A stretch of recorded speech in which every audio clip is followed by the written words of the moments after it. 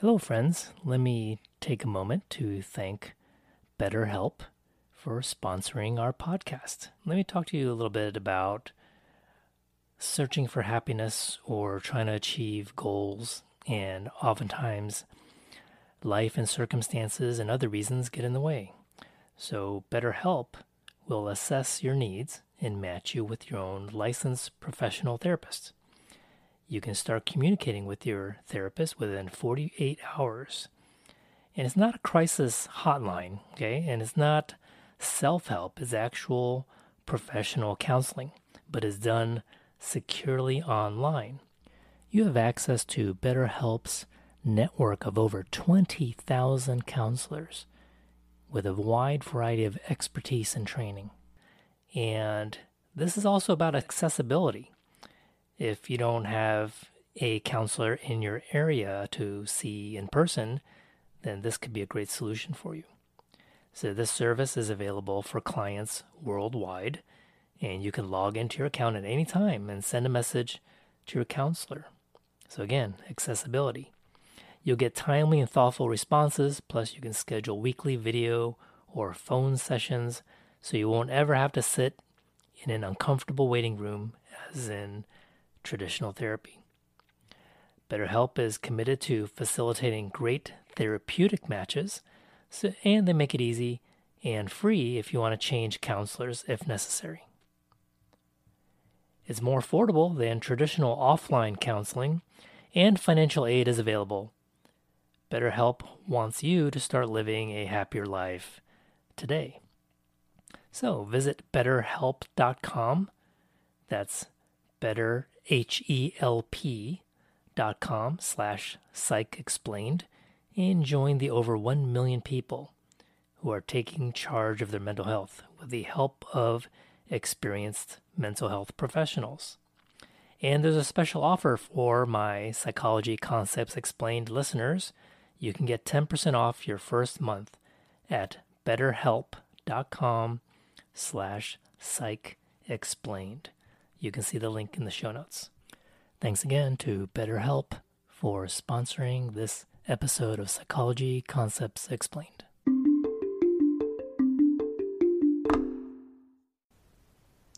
Hello, welcome back to Psychology Concepts Explained. This is Dr. Jack Chuang, your host here, and I have another podcast for you, and I'll have a couple more hopefully by the end of the year, as well as some plans, thinking out loud plans for next year in terms of what to do with this podcast.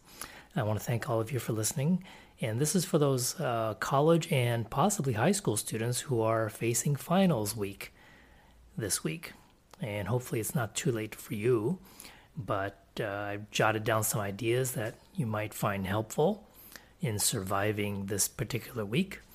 If this is your first time experiencing finals week at the college level, college level, then welcome to the party. All right, you're one of us now. It's sort of like a rite of passage to survive college finals week. Okay, I just jotted down some random notes here to see if any of them might be helpful for you. First of all, don't procrastinate, but it's too late for that. I'll do another podcast subject entirely on procrastination. Hopefully that will come in handy. But I'll put it off. You got that right.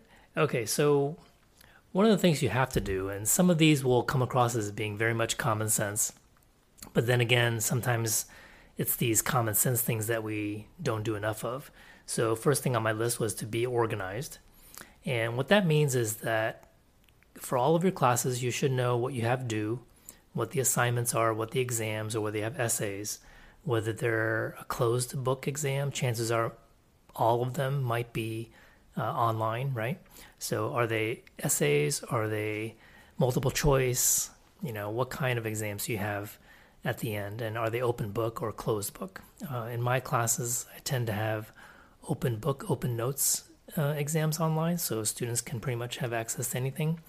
I know my daughter in her college, sometimes they use a monitoring software, which I personally don't like using, where the webcam is on and it records everything that's happening in the room.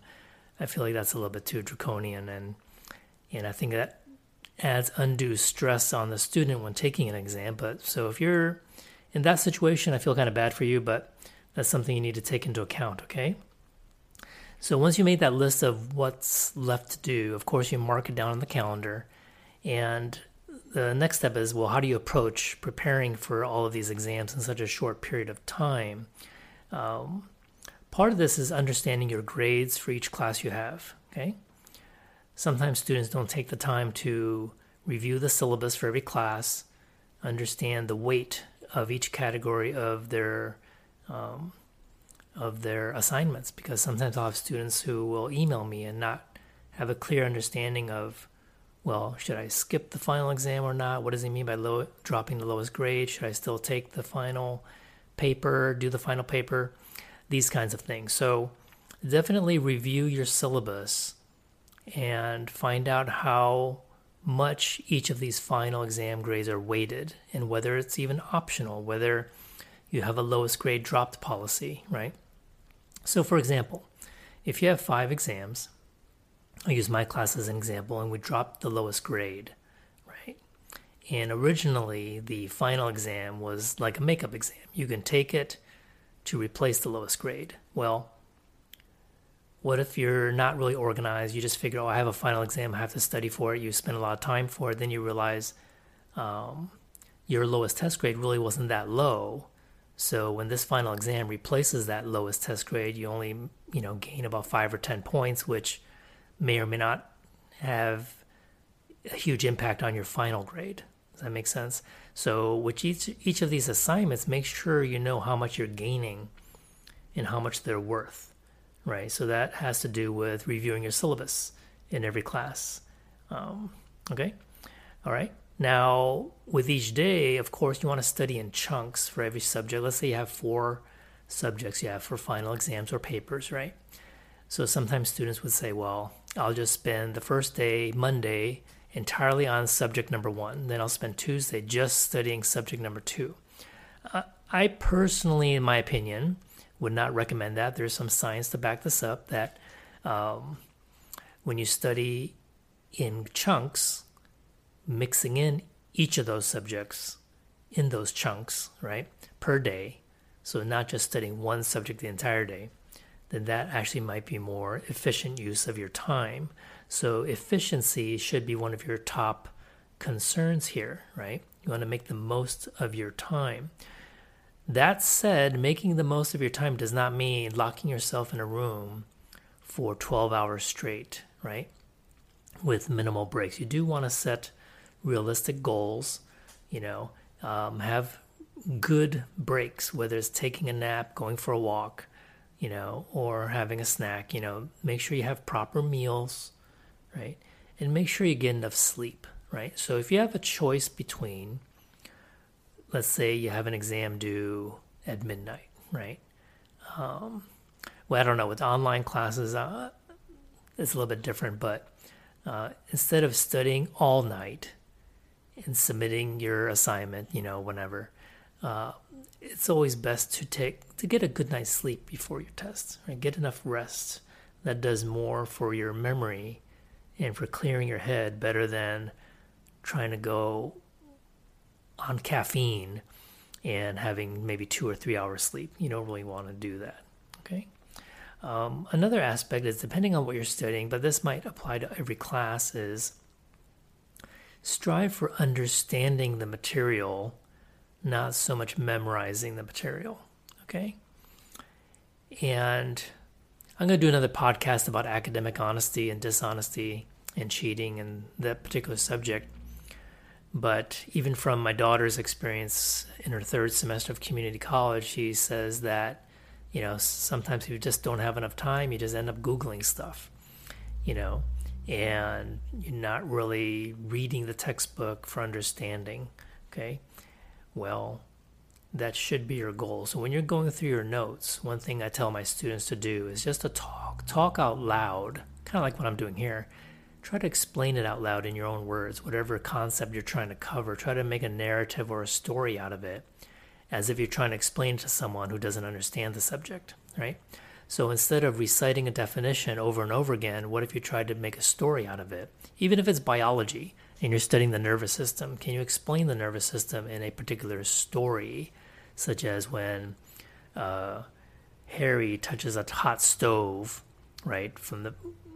Trace the nervous system activity from the point of the fingertip all the way to the brain and through the spinal cord, right? What's the process? Try to explain it in that kind of narrative rather than just memorizing pieces and parts, right? And in particular in psychology, creating a narrative and a story, that's one of the most effective things you can do, and creating more examples, right? So you may have noticed in my long form podcast that when I'm explaining something, I'm always coming up with examples. Most of them are just on the spot, just off the top of my head, say, oh, I just thought of another one, right? And that is one of the best ways to apply the concepts that you're learning. Also, there's no one-size-fits-all approach or a perfect way to get through finals. You will be exhausted. You might possibly catch a cold at the end. In this pandemic winter season, you really have to be careful of that, right? So you do have to strive for balance. Make sure you're getting rest. Make sure when you are studying, you're focused, right? Make sure you're eating healthy, drinking enough water, right? Not overdoing it on the caffeine and sugar, right? So watch what you're consuming. That if you eat a lot of sugar, you get that little sugar spike, then you get a sugar drop off at the end, right? And also think about your past experience, right? Each individual is different, so do what works for you.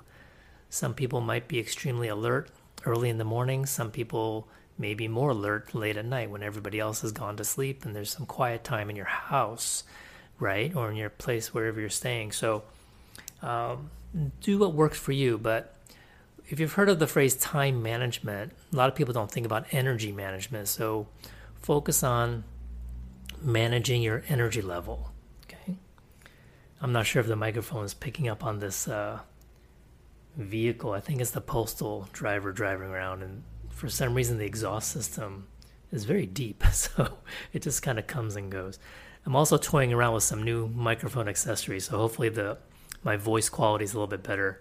And also we relocated to another town in Texas and actually have a room that I can work in that's relatively quiet. So maybe that's less fun than hearing chickens barking outside, that kind of like we did in Asia. But anyway, all right, so do what works for you. And also think about the big picture, right? Your academics is just one part of your life. And sometimes it's the least important part right now, right? When we're fighting a pandemic and you may have friends and family who are sick or may have passed away from the pandemic, economic problems, with work and all that. So put that into perspective, right? Your goal, if you're really having a tough time this quarter, is just to survive, okay? And it's not the end of the world if you fail a class. It may feel like that. It may seem like that. It may put you behind on your original schedule for graduation or your progress. But in the big picture, if you look back on it 10, 15 years from now, right, what happens in one of your classes in one grade and one assignment is a relatively small thing, even though it feels like it's a huge thing right now. Okay, so one of the things you can do is try to gain some perspective. Not to say that, studying for your psychology final is not important. Yeah, sure it is, right? But taking care of your health right now is also important, right? You don't want to drain yourself so much that by the time you submit all your exams, you're exhausted and you end up having a weaker immune system, catching a cold or something worse, and in the big picture, that doesn't help anyone, right? And I'll talk about this in another podcast, but, is perfect grades, shooting for a 4.0 GPA, is that a worthwhile goal? Is that everything in it? And to give you a spoiler, it's not everything, right? There's more to your academic credentials than just your GPA, okay? All right, now it's too late to drop classes, right? So that's another discussion we could have had earlier this quarter in terms of how do you decide whether or not to drop a class, drop a class and what the consequences of that is. But something to think about for later on, okay? So again, survive finals week. That's your goal, is survive. Okay. Now, if you're in an ideal situation where your responsibilities are a little bit less, you're a full-time student and not working, and you're relatively comfortable, then yeah, dig in and shoot for the highest grades possible. But again, put everything you're doing now into a bigger picture perspective and cut yourself some slack. Do the best you can, right? No one's going to judge. You're often going to judge yourself more harshly than anybody else about your grades. If you had a perfect 4.0 coming in and you end up making a C and a B and an A, that kind of thing, then hey, it's okay, right? Anyone reviewing your transcript will see that and understand it. That, oh, this was 2020 in the fall. I get it. All right. Okay, well, I wish you all the best of luck. Please keep in touch. I'll come out with a couple more episodes before the end of 2020, and thank goodness the year is almost over. Okay, take care, guys.